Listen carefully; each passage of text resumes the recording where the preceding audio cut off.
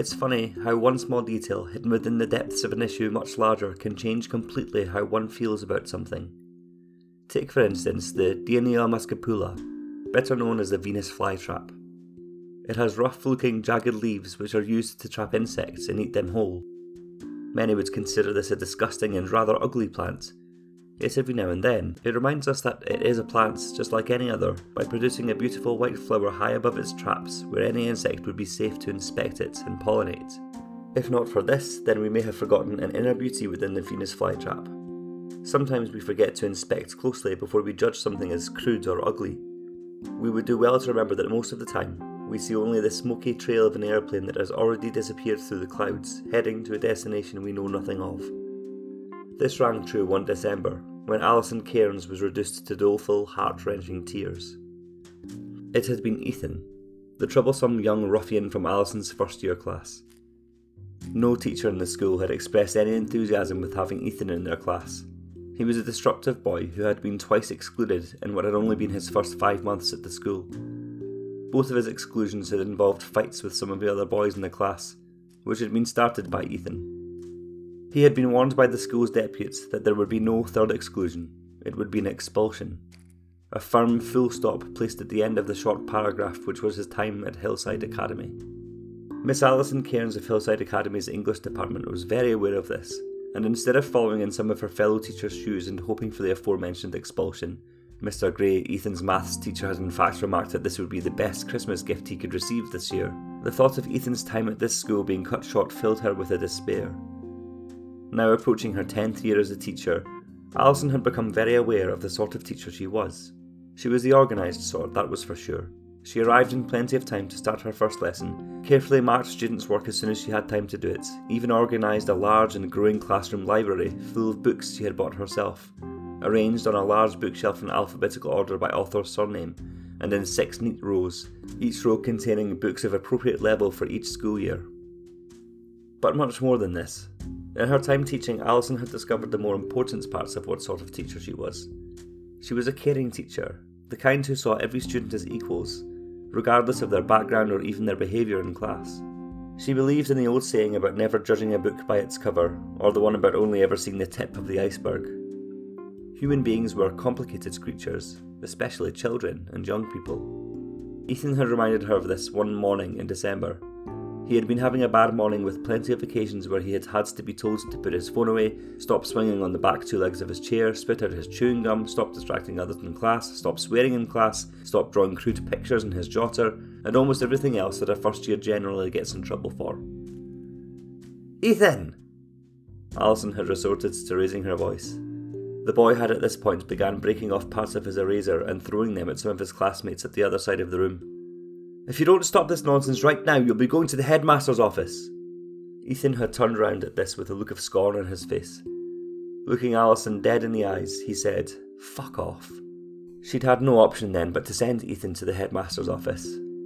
She knew that this was perhaps another shaky step on the way to Ethan's expulsion, but what else could she have done? He'd stormed off, slamming the classroom door behind him, and Alison had continued the class with a more sad tone in her voice. It was strangely quiet that afternoon, as though many of the pupils had decided that they'd had enough for the day and had slipped out the back door of the school to pursue something more exciting. Alison had been running in errands and was now making her way back towards the English department, which was upstairs at the end of a long corridor where music lessons took place. As she walked, the quiet sounds of her own footsteps were gently joined by the smooth, beautiful sounds of a violin. Alison noticed straight away that the violin was being played well.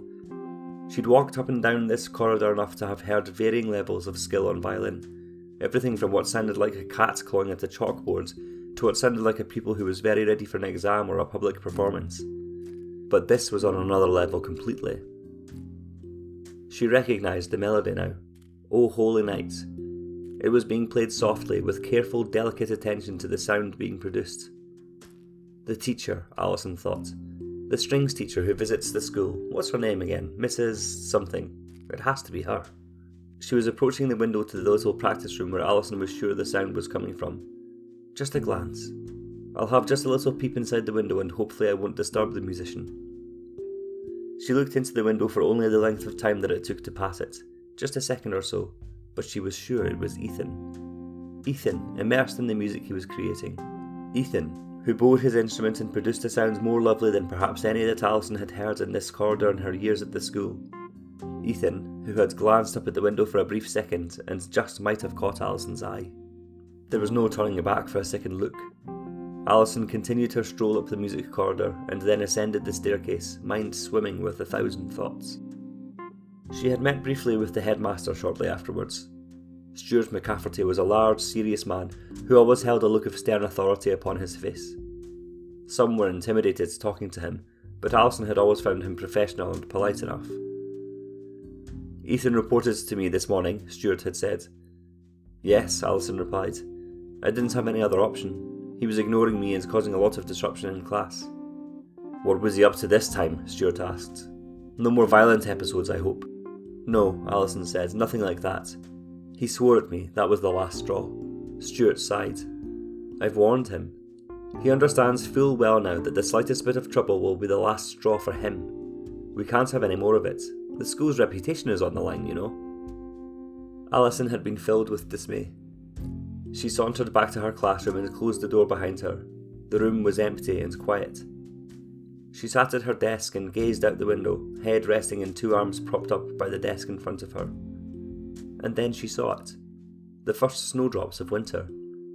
And before Christmas? When had that last happened? White Christmases were a thing of the past, existing now only in fiction or in Christmas card scenes. It was lovely to look at, but a little sad too. The snow fell lightly, dreamily to the ground without a sound. It made her think of the last snowfall back in February. She'd childishly gone sledging with Brian. They had whizzed down the huge sloping hill not far from their house alongside the hundreds of children who had gathered there. She and Brian had laughed about how the two of them had been the only adults there unaccompanied by children, and Alison being a schoolteacher nonetheless. It should have been a happy memory, if it weren't for the fact that she and Brian had unhappily split up and hadn't spoken for some months. The anger had faded, but the loneliness was still very present. She didn't know quite how it had happened, but she'd found herself quite alone. No family, no close friends. This year she'd be spending Christmas Day alone. She tried telling herself that this was normal, that it happened to lots of people and that it wasn't a big deal, but this just created a bigger issue in her own head and she let herself become quite miserable. She let a solitary tear fall from her eye and down her cheek as she gazed at the lovely, horrible snow outside. And now, somehow, that beautiful version of Oh Holy Night that was played by a boy who looked oh so much like Ethan began to play in her head, and it made the 1 tear turn into 2, and then 3, and then so quickly to turn to despondent gushes of vehemence. There's more to that boy, she thought. There's something within him, asleep, hiding from the world in the daring defamation he fears. Oh, how I wish he could find it, before it's too late.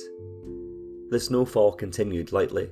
It wasn't enough for sledging or building snowmen at a height much larger than to the bottom of the knee, but it fell lazily from the clouds above nonetheless. On the last day of term, Alison carefully parked in the school's car park and exited her car. As she was lifting bags out of her boot, she heard some angry voices. "You speak to me like that again and I'll fucking gut you! Fuck you! I hate you!" Looking towards the front gates of the school, Alison saw a small boy outside a car. Ethan. He was marching away from it with a red face when suddenly the driver of the car got out. In his hands he held Ethan's school bag, which he had clearly forgotten. He lobbed it over the top of the car and sent it flying towards Ethan. It struck him in the back and he fell face first into the thin layer of snow beneath. Without saying any more, Ethan's father got back into his car and drove away.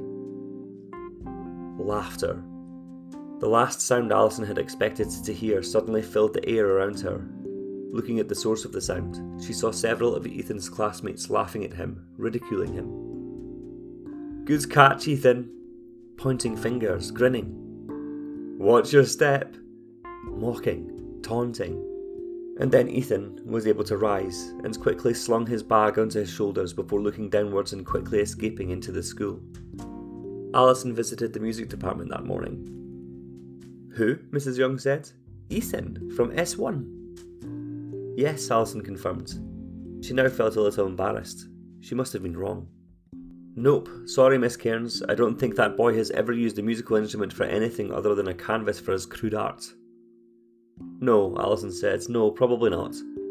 It's just that I saw a boy playing violin yesterday who looked so much like him. I did wonder if it was him." "I really wouldn't think so," Mrs. Young said with a snort.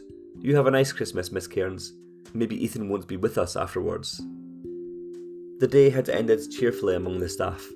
Several Merry Christmases were exchanged and teachers excitedly swapped plans with each other. Alison was a little left out of the conversations, as most were aware that she was no longer with Brian, and an awkward discussion would rather be avoided. "I'll just have a nice little relaxing time by myself," she thought on her way out of the school. And she would, she decided. She'd watch rubbish TV, eat some chocolates, roast a turkey, because damn it she was having turkey, even if it was just her this year, and hope that a better year was just around the corner. It was quiet. The usual Christmas Day calming of the roads outside of Alison's house, and indeed in the rest of the country no doubt, brought about a stillness that Alison thought she only ever witnessed upon the 25th of December. She normally liked the calm, embraced it. It would give her and Brian some privacy to enjoy their own little Christmas tucked away in a private bubble. This year, she felt she was on a deserted island with no chance of escape. The turkey. The turkey will make it feel more like it should be. She'd bought a small one, of course, but even that was too much for one person.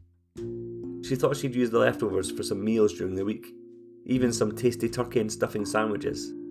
Oh, what was the point? The turkey had been cooking for some time now, filling the empty house with a pleasant aroma which seemed to taunt her and laugh at her like those pupils taunting and laughing at Ethan. Trouble at home. She deeply pitied the boy. She had a mind to speak to Mr. McCafferty in the new year, to inform him of the difficulties Ethan may be experiencing at home. She regretfully thought that this may be fruitless. The entire school, and the world, it seemed, were against Ethan. And then, almost in response to her thoughts, Alison heard something break the deathly silence. It jolted her at first, and she twisted around in her kitchen to look out of her window. It was only then that she noticed the snow had continued to fall, and now dropped in large flakes which had covered the ground, the houses, the trees, the unmoving cars. A white Christmas.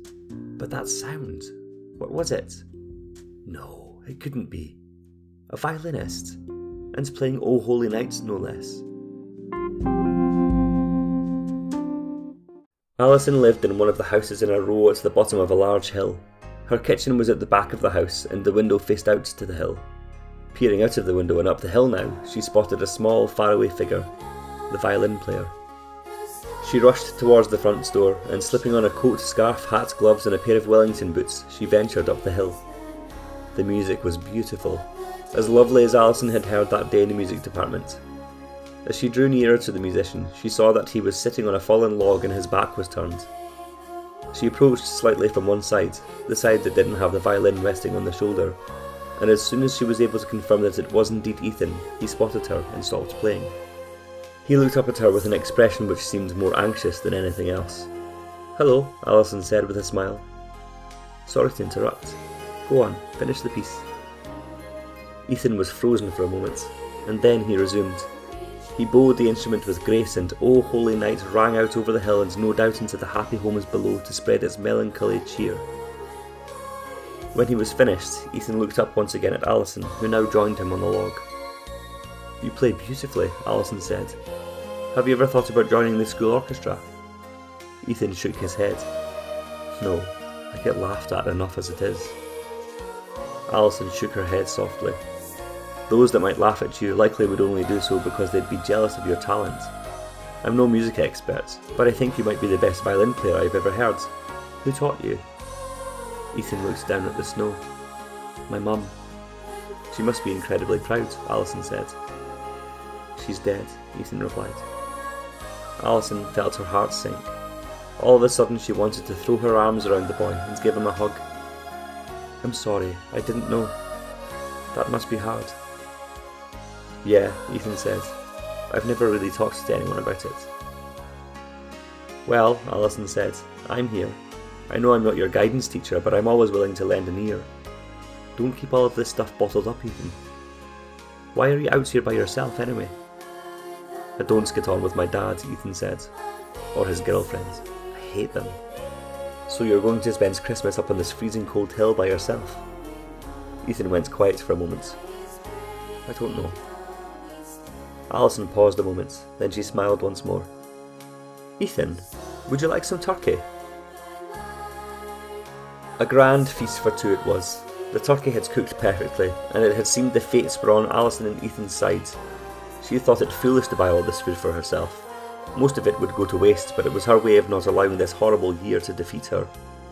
Well, now here was a boy who had been having just as hard a time of it, and who could share in this happy endeavour. The turkey was accompanied by pigs in blankets, roast potatoes, sage and onion stuffing, fresh and crispy vegetables and a lovely thick gravy.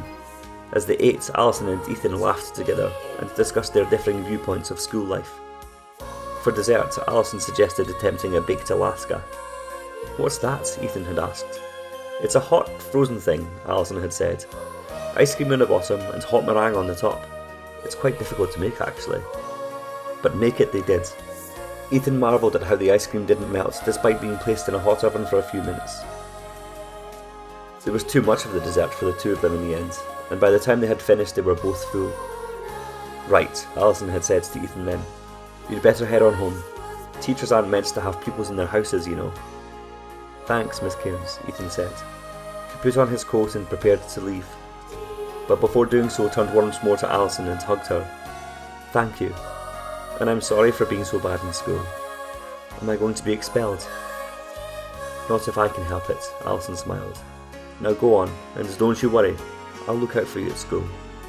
Let's see if we can't make next year much better."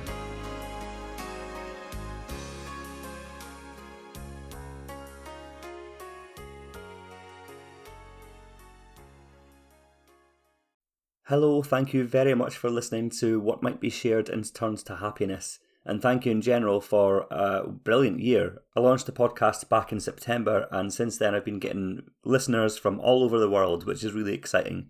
This has helped me really get into my writing as well, and as I'm sure you'll know, I've released a book of short stories as well called Which Way is North, which is available on Amazon in Kindle and paperback formats. You can check the description of this episode for more information and to buy the book. I just wanted to quickly say thank you very much for all the support. You can expect more podcasts in 2021, and you can also expect another book or two. More information about that to follow very soon. In the meantime, thank you so much for all your support this year. Have a very Merry Christmas and a Happy New Year, and I will see you with more stories soon.